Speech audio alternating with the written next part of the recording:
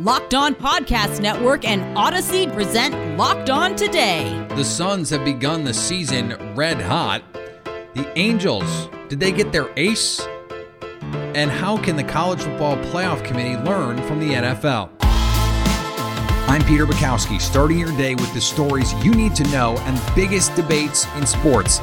You're Locked On Today. Searching all major sports. Found. Let's start with the biggest story. The Warriors are the talk of the NBA, and rightfully so. Steph Curry is the favorite right now to be MVP. They are sitting atop the entire league standings, but the Western Conference defending champions, the Phoenix Suns, are winners of 9 straight, just going about their business, winning basketball games. Joining me now from Locked On Suns, Brendan Clean. And Brendan, this is a team that if I were going to put money on it right now, I would take Phoenix's odds to come out of the West right now because they seem like they have missed exactly 0 beats since losing in the NBA Finals. I think they're right where they want to be. Overlooked a little bit. You don't hear a lot of chatter about this team. You don't get a lot of discussion about their odds or where they sit in the league or any of that. And I think that's for the best because, look, they were very let down by that finals loss. Do not get me wrong. And I think that's driving the cohesion that we're seeing. They just wanted to get back to work. And it makes you wonder if Devin Booker didn't get COVID-19 before the season, they might have started even hotter. They were 1-3 to open. That first week was rough, and they've won 9 straight since. So their offense is still out of the top 10. The defense is coming along a little bit more quickly, and they're getting healthy again. DeAndre Ayton missed a few games. He's back. So they're clicking, and obviously there's a long way to go, but they are probably pretty pleased with where they're sitting right now. Yeah, and there were some excuses that some other fan bases made about why the Suns were in the finals. It seems like that might be part of what could be driving them here a little bit as well. But do you see some of the improvements that you felt like they needed to make just internally, because the roster is not wildly different, in terms of the player development piece of this that will allow them to take that proverbial next step? Yeah, I think it's a work in progress. I mean, you're definitely seeing a version of Chris Paul that is more calm and comfortable and confident. I mean, this is a team that people might not remember started 9-9 last season. They were not great out of the gates. Devin Booker and Chris Paul were very good when one was on the floor, not so good when both were on the floor. That's flipped already this season. They've been excellent when both guys share the court together. Devin Booker, again, the COVID situation, he has not made shots quite yet. He has started to open up the playmaking a little bit more. They're letting him handle the offense, which is obviously a much needed development. And then Mikal Bridges has really been the story of the season. His usage is up. He's doing a little more with the ball. His defense continues to get better. He's entering his prime, just signed a new extension. So those checkpoints are there. There's obviously the DeAndre Ayton situation looming. No extension for him prior to the season. He's been inconsistent and then injured. So I think he's sort of the piece that you want to see over the next couple of months really click, maybe get some more offense going on his part, and then this team will feel like a little bit more balanced and dynamic than it may have been in the finals last year. Follow Locked On Suns for more about some hot hoops. It's always hot in Phoenix. Coming up, the Angels likely have the best player in the league, whether you're talking about Mike Trout or Shohei Ohtani. And now their front office is trying to add some help on the bump with Noah Syndergaard. Now, here's what you need to be locked on today. The Warriors took the Nets and the Barclays Center by storm. Doug Norrie, Locked On Nets, coming at you here following a Brooklyn Nets loss 117-99 to the hands of the Golden State Warriors. Steph Curry puts on an absolute clinic against Brooklyn, 37 points, 7 rebounds, 5 assists in just 29 minutes. Brooklyn struggled to get anything going at either end. Couldn't stop anybody on defense. Warriors spread them out all day long. And on offensive end, Kevin Durant chose this night to have a little shooting regression off his MVP-like season. It'll happen, but this was a tough one to watch front to back. Chanting MVP for a road player is wild, wild stuff. The Panthers remembered how to win at home as they took down the Islanders on Tuesday. What is up, guys? This is Armando Velez from the Locked On Florida Panthers podcast, and the Florida Panthers have defeated the New York Islanders by a final score of 6-1. In their 2 matchups this season, the Florida Panthers have now outscored the New York Islanders 11-2 in their 2 matchups this season. This was a game where the Florida Panthers just got dominated, that they dominated the opposition very early. Something that I spoke about earlier today is like, if you get a multiple score lead against this New York Islanders team early, you could put the game away early. And the Florida Panthers did just that with goals by Hubie, Lomberg, Verhaeghe, and Hornquist in the first period, and they were able to get Ilya Sorokin out of the game after the first period. And for the New York Islanders, this is their last game of the 13-game road trip, so for them, they couldn't be happier to get back to their home arena and their home fans as well. The Cavaliers already down one important player, maybe without rookie phenom Evan Mobley for a bit. Hey everyone, Evan Dammerel here, co-host of Locked On Cavs, with a very unfortunate Locked On Now update. The injuries keep coming for the Cavaliers, and their biggest of all so far has finally hit them, with star rookie Evan Mobley sidelined for the next 2 to 4 weeks with a right elbow sprain. All things considered, it's the best possible outcome for Mobley, but the Cavaliers are about to enter a buzzsaw of their schedule, playing the Brooklyn Nets twice, the Golden State Warriors, the Phoenix Suns, the Utah Jazz, and plenty of other high-quality teams over the next coming games. It's a tried-and-true sports cliche. The Cavaliers are really going to have to embrace the next man up mantra as Darius Garland, Ricky Rubio, and hopefully Kevin Love try to hold back these opponents while they're missing Darius Garland, Jared Allen, Evan Mobley, Lauri Markkanen, and even Lamar Stevens, the heart and soul of this team. And Duke is dealing with 2 players embroiled in legal troubles. Michael Savarino, grandson of Coach K, was arrested early Sunday morning on DWI charges. In the car with him was prospective top pick in the upcoming NBA draft, Paolo Banchero, who was charged with aiding and abetting DUI, cited in release. Banchero was in the starting lineup for the Blue Devils' 40-point beatdown of Gardner Webb on Tuesday. Sounds like they really needed him to be there. That's what happened last night. Here's what to look for coming up on betonline.ag, your number one spot for all your pro and college football action this season. Here are some hoop lines to watch out for on BetOnline. The Celtics head south to take on the Hawks. BetOnline likes Atlanta by 4 points in this one. Tom Izzo and Michigan State are on the road in Indianapolis to take on Butler. BetOnline thinks this is going to be a close game, but still favors the road Spartans by 2.5.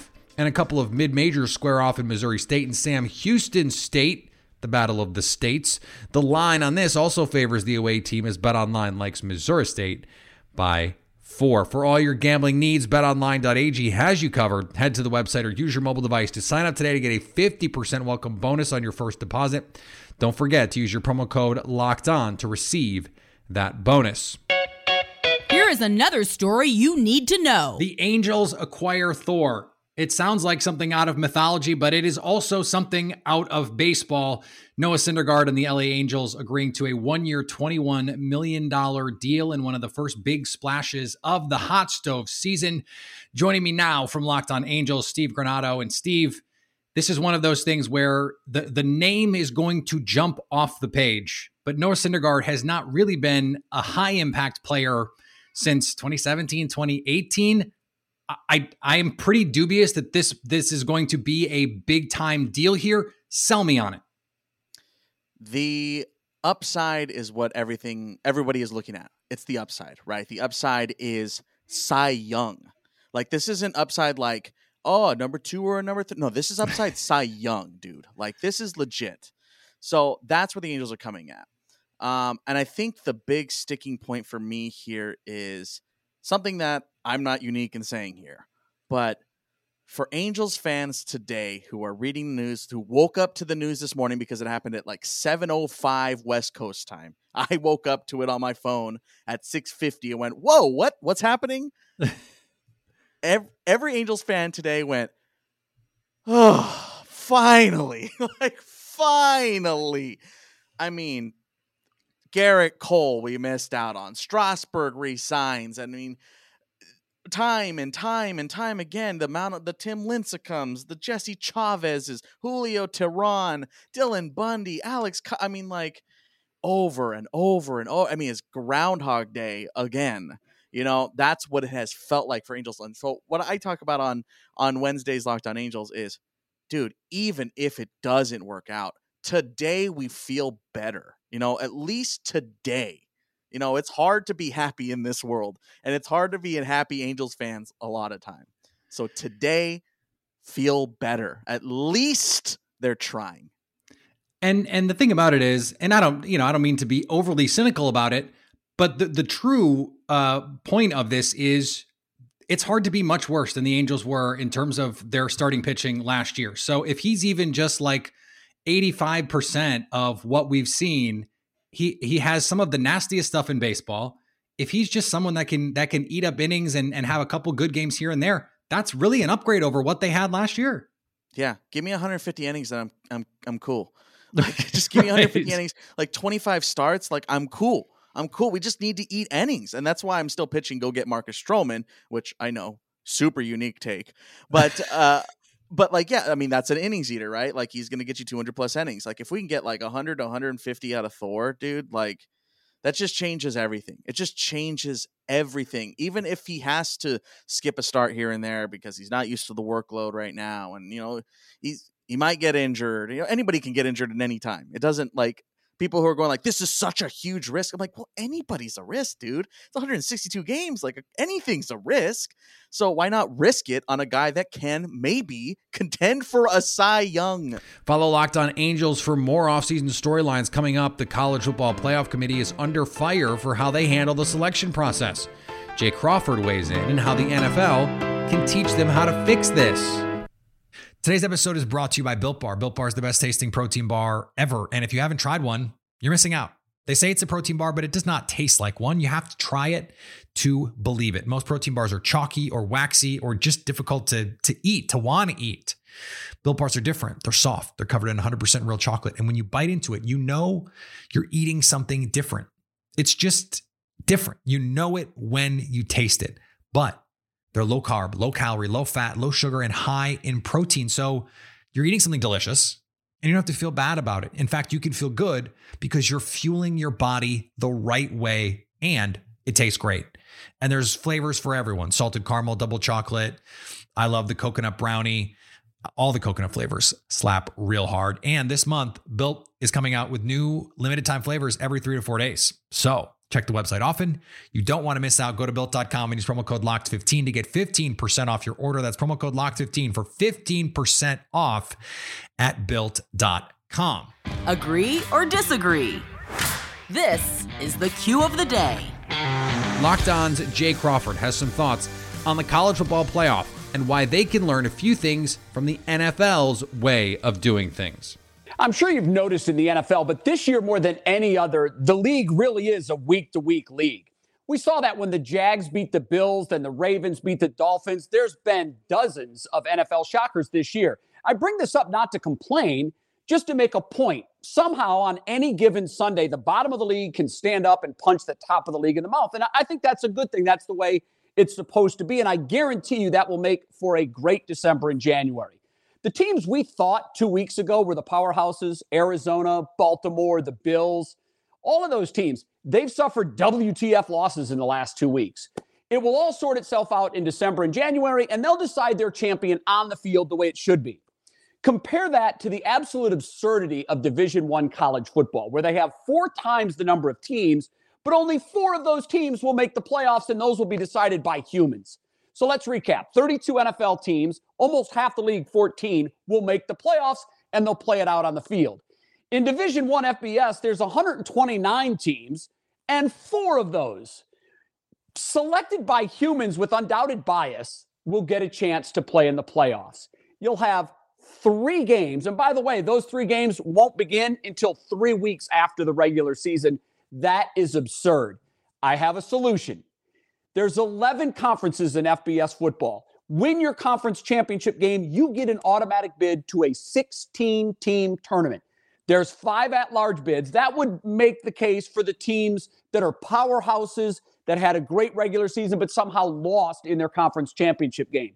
You get 16 teams. You throw them into a tournament. You can play it and end the season at the same time because you don't take 3 weeks off before you start your playoffs. It's really quite simple.